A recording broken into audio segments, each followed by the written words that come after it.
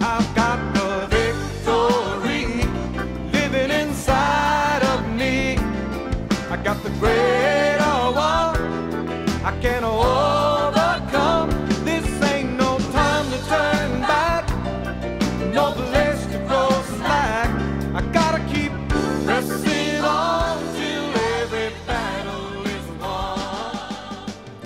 Good morning, class. Hi, I'm Keith Moore, and this is Faith School. Faith School is the place where my spirit is fed. My faith grows stronger, and I learn how to be an overcomer. You know, Jesus said at one point in the scripture, He said, "Come learn of me." There is so much to learn about Him and about His ways and about faith and following Him. While we have Faith School and all the other good ministries that the Lord has given to the body of Christ. And it's not, He hadn't made it hard, but you do have to apply yourself and you do have to pay attention. And you do have to make the choice that you're going to believe what He said, no matter if you understand it yet or not. And if you do make that choice to believe it even before you understand it, the Scripture says, then shall we know. If and as we follow on to know the Lord, it comes clear and clearer and clearer. And the path of the righteous gets brighter and brighter till the full bright day, noonday sun, you could say. Get your Bible, something to make a note with. Come on into the classroom with us. Let's release faith. We're not just talking theory in here. We're talking reality, practical application that affects your life right now, that will make a change in your life, change in your body, change in your mind, change in your home, your marriage, your finances. This is the real thing. So come on in here and give it your full attention, and let's get answers today. Father, we thank you. Thank you, thank you, thank you that we are not lost, that we are not separated from you, but that we are yours. We belong to you. We're in your family, and you belong to us. Thank you for taking such good care of us. Thank you for looking out for us. Thank you for keeping us in your hand and directing our steps and guiding our paths. Give us what we need today from your word and your spirit. We ask it in Jesus' name. Amen. Look with me, please, in the 15th chapter of Matthew. We're continuing in our study, the series we're calling Faith for Healing. Faith for Healing. And how does faith for healing come?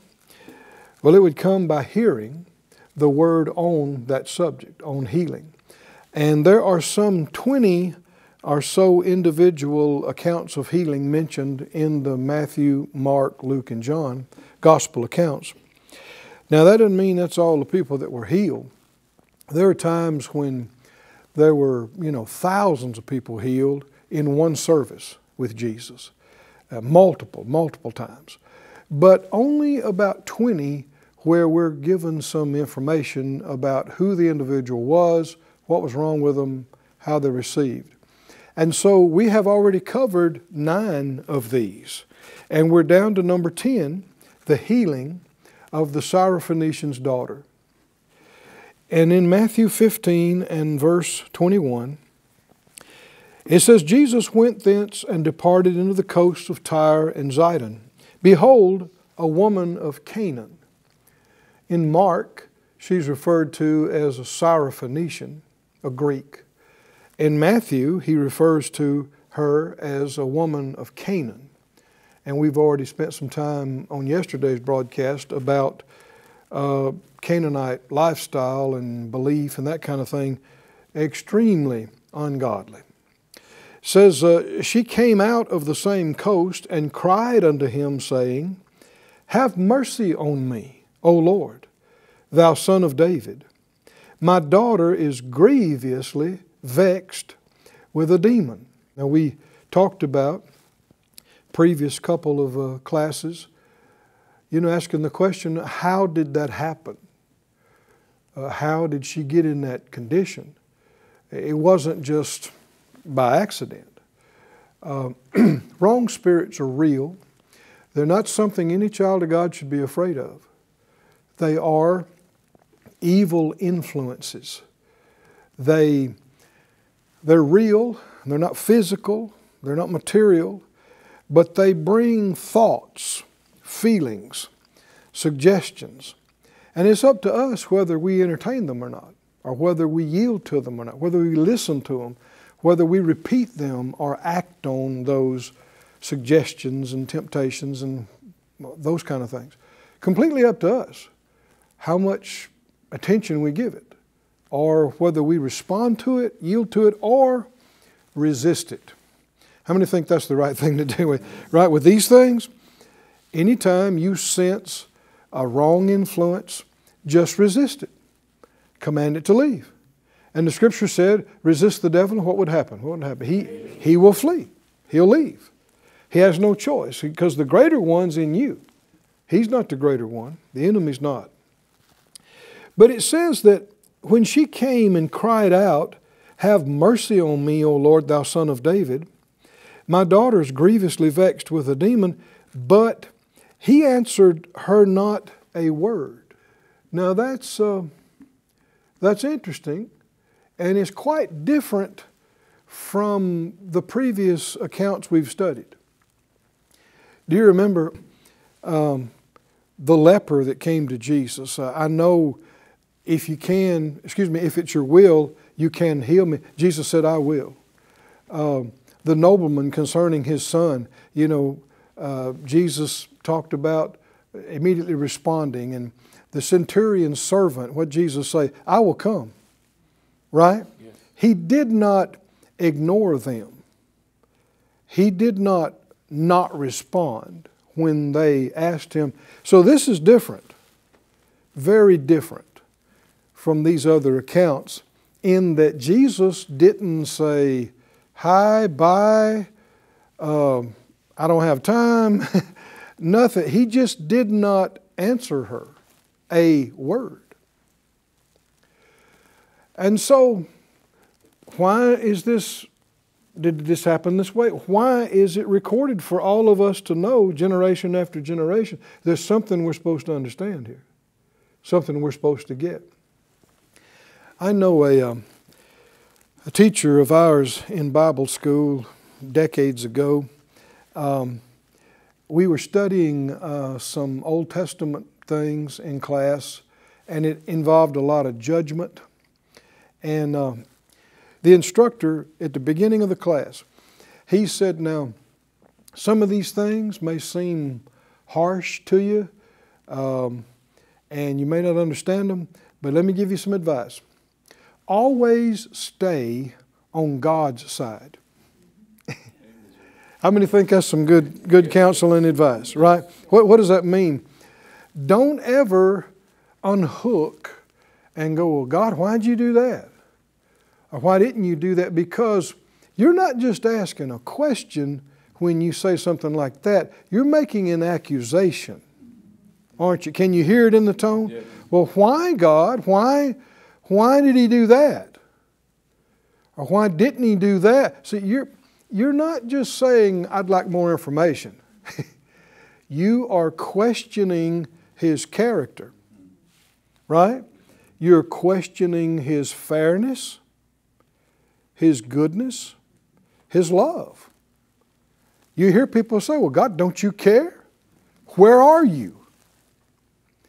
Does God answer all prayers?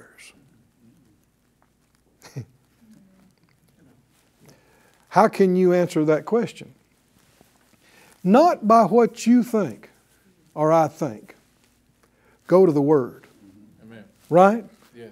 How do you answer these kind of questions? Don't just say, well, I really don't think so. That means nothing. You're nowhere close to an answer. Get in the book. Find out what the Word says about these kind of things. There's a number of things. Let's just look at a few. Let's look at a few. He answered her not a word. He didn't respond at all. Go to Psalm 66 and 18. He said, if I regard iniquity in my heart, the Lord will not hear me. The NIV says, if I cherished sin in my heart, the Lord would not have listened. Now, we've already talked about that this woman is not a Jewish proselyte. She's Canaanite. And we've already talked about how ungodly that lifestyle is. They were idol worshipers. Some of that same stuff is still around today. I won't get into it. The less you know about that, the better off you are. Just no. Don't do it. But she's not a believer in the God of Abraham, Isaac, and Jacob. And so when she comes and says, "Thou son of David, have mercy on me," that's not a phrase she would have learned where she came from. And where did she get that phrase? Thou son of David. And we'll notice throughout the course of this, she made some adjustments. She made some changes. And we see from the outcome of it, it's not that the Lord didn't want her daughter to get healed. But you know, many times when we embark on something, we're not in position to receive. It's not that God doesn't want you to have it. It's just there needs to be adjustments for you or I to get into a place where we're thinking right and believing right. And one thing you don't do is use borrowed phrases. Just something you heard somebody else say. Huh? Just do something you saw somebody else do and it's not real to you. And it doesn't mean anything to you. We saw previous healings more than once or twice where people use that term, son of David. Well, that's talking about the Messiah. That's talking about fulfillment of prophecy. But if you didn't even believe in the God of Abraham, right, that wouldn't mean anything to you. It'd be like you heard somebody else use it and saw it worked, and so that must be the magic phrase, right? That must be. But it would, to you, it would be a vain, empty, useless phrase. And so if you're using empty, vain things to talk to God, does He pay attention to that? Does He hear that? No, that's not your heart. You're not being serious with Him. Can you see this, guys? And in fact, Jesus warned us about this. He said, don't pray vain repetitions. You remember Him saying that? Don't pray like the heathen do. Well, who is she? She is the heathen. Right? Jesus said don't do that. Don't pray those vain repetitions like the heathen do. He said they think they'll be heard for their much speaking. The religions of men, this is one of their mainstays. Their phrases, their repetitions, their rituals, and just do them and do them and do them and do them and do them. And God don't want to hear it. He does not want to hear it. Because it's not coming from your heart. It doesn't mean, if it doesn't mean anything to you, don't assume it means something to Him. Right? Yes. I actually had the Lord speak that to me by His Spirit some years ago. I was preparing to teach a class on praise and worship. And so I was, getting into the Word more than I had before. And I began to see praise is something we can give to the giver, and he will receive it and actually enjoy it. I mean, how many know it's a big thought to be able to give to the giver? Amen. Something. I mean, you're talking about somebody that's got everything? It's like this, what could you give to a multi-trillionaire that he doesn't already, he or she doesn't already have? Well, God's way out beyond that. He's got everything. but yet He cares about us, and He will receive our praise and worship if it's from the heart. Didn't He say, God is spirit, and they that worship Him must worship Him in spirit and in truth. Now see, we could also say real. And never was it more correct to say, with God, you have to get real. Because other people may not know you're playing games and you don't really mean it. Or you're just saying stuff because you learned it and heard somebody else say it. But God knows. He sees right past all of the facade and the stuff right into your heart. And He knows if you care about Him or you don't. If you're just doing this to check a box that you went to church or being religious, or you're really talking to Him. You know, we should watch in what we call praise and worship times. A lot of our songs are not praise and they're not really worship. I'm talking about in the church as a whole. What do you mean? Well, watch and notice a lot of the songs you're not actually talking to Him. Huh? I'm not saying that it's wrong to ever sing that kind of song.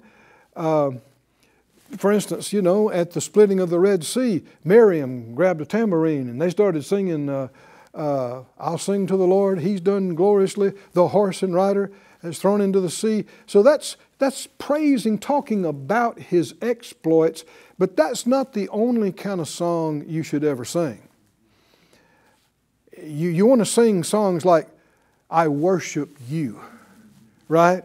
Almighty God, right? There is none like You. And not just be singing it for somebody else to hear your pitch, right? Or your voice or what. No, you're talking to Him, your mind is on Him, and you mean what you're saying. If you do that, He will hear you. Come on, can you see that? If you're playing games, He won't even listen. Because you're not serious. Why should He listen?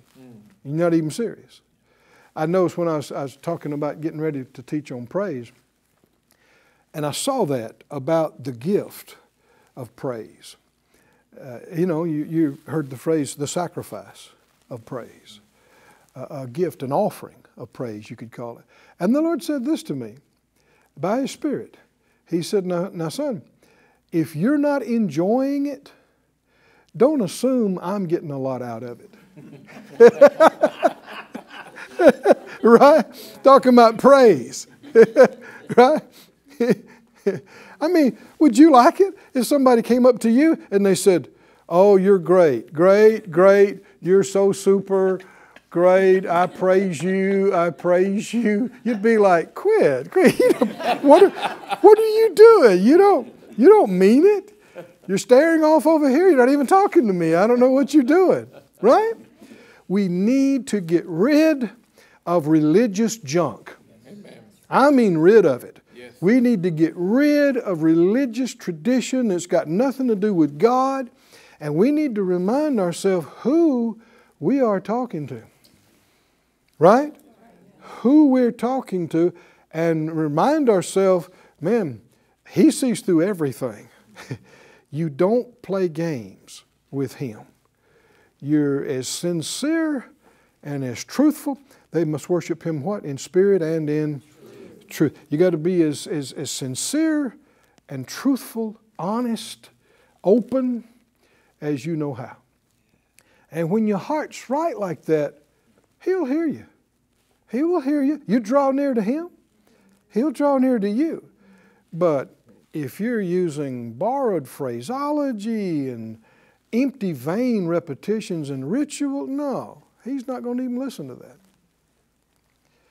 Are y'all with me, class? I mean, you don't. Why should He? Right? You don't pay attention to everything when you know people's not even serious. They're not even really talking to you. Job 35. Job 35 and 12. It said there they cry, but none gives answer because of the pride of evil men. Job 35:13. Surely God will not hear vanity, neither will the Almighty regard it.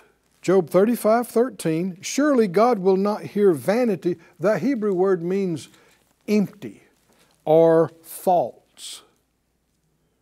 False. That would include fake, phony, empty, meaningless. God doesn't hear it. Neither will the Almighty regard it. You know, the Scripture said in Proverbs 28:9, they'll put it on the chalkboard for us. Isn't that great, a self-writing chalkboard?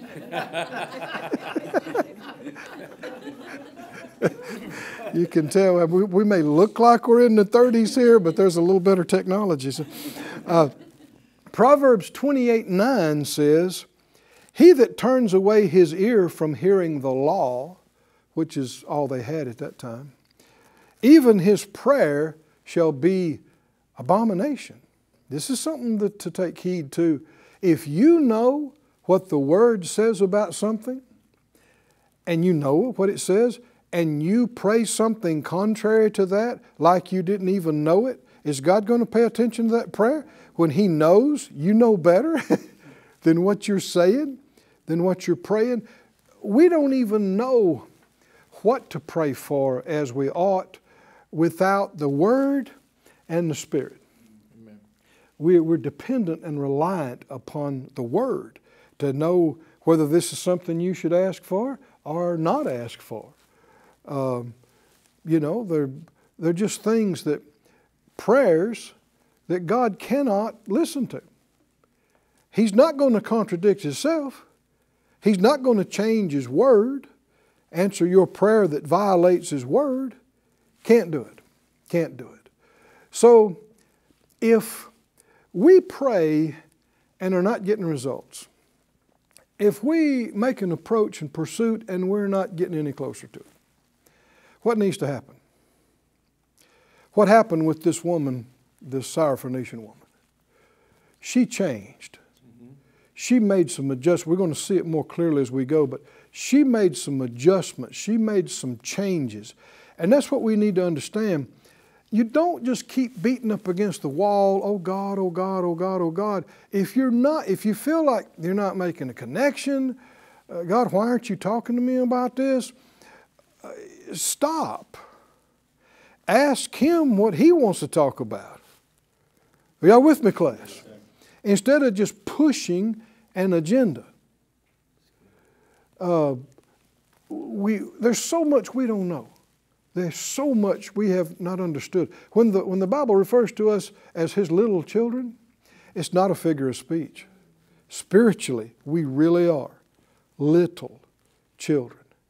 And there's some things a 3-year-old can ask that you can't really answer them. You could tell them, they still wouldn't know after you answered them. You could talk to them for an hour and they still wouldn't know. They just don't have the experience or the thing to relate it to. They need to grow some. There have been things I've asked the Lord about. Well, Lord, how come this? Or what about? I'm not asking accusatively. I just really want to know. I want to learn.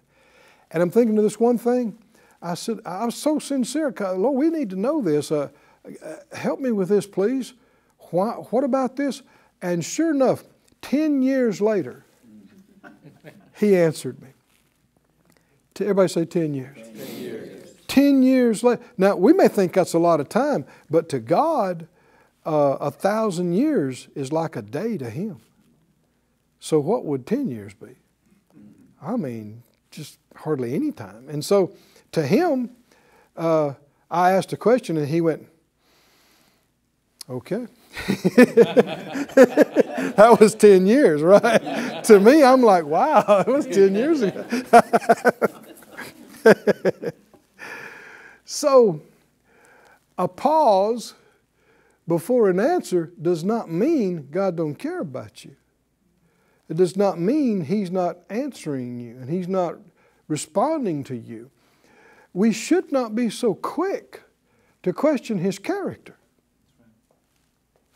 Right? We should not be so quick, as many people are, to accuse Him of not caring or not being fair or not being there. That's a problem you have, not Him.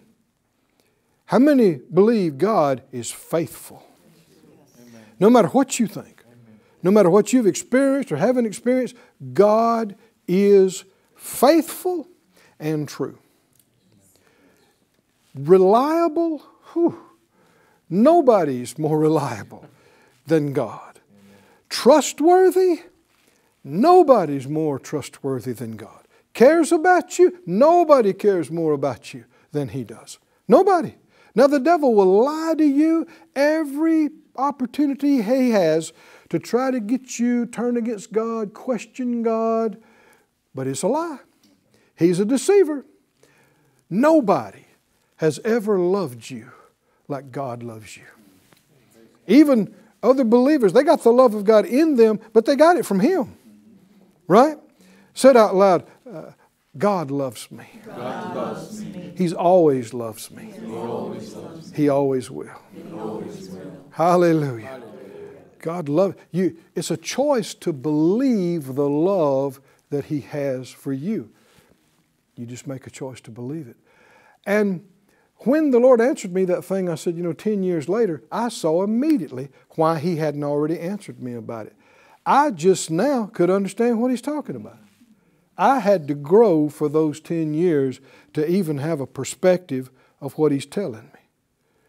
How many believe God is really, really smart? Whew, wise, oh man. Take a look up in the night sky. What did it take to do that? Thank God He is faithful and you can count on Him. And so does He answer, does He listen to every prayer? No. Does He answer every prayer? No. You can pray any stupid thing you come up with. Does that obligate God to do it? No.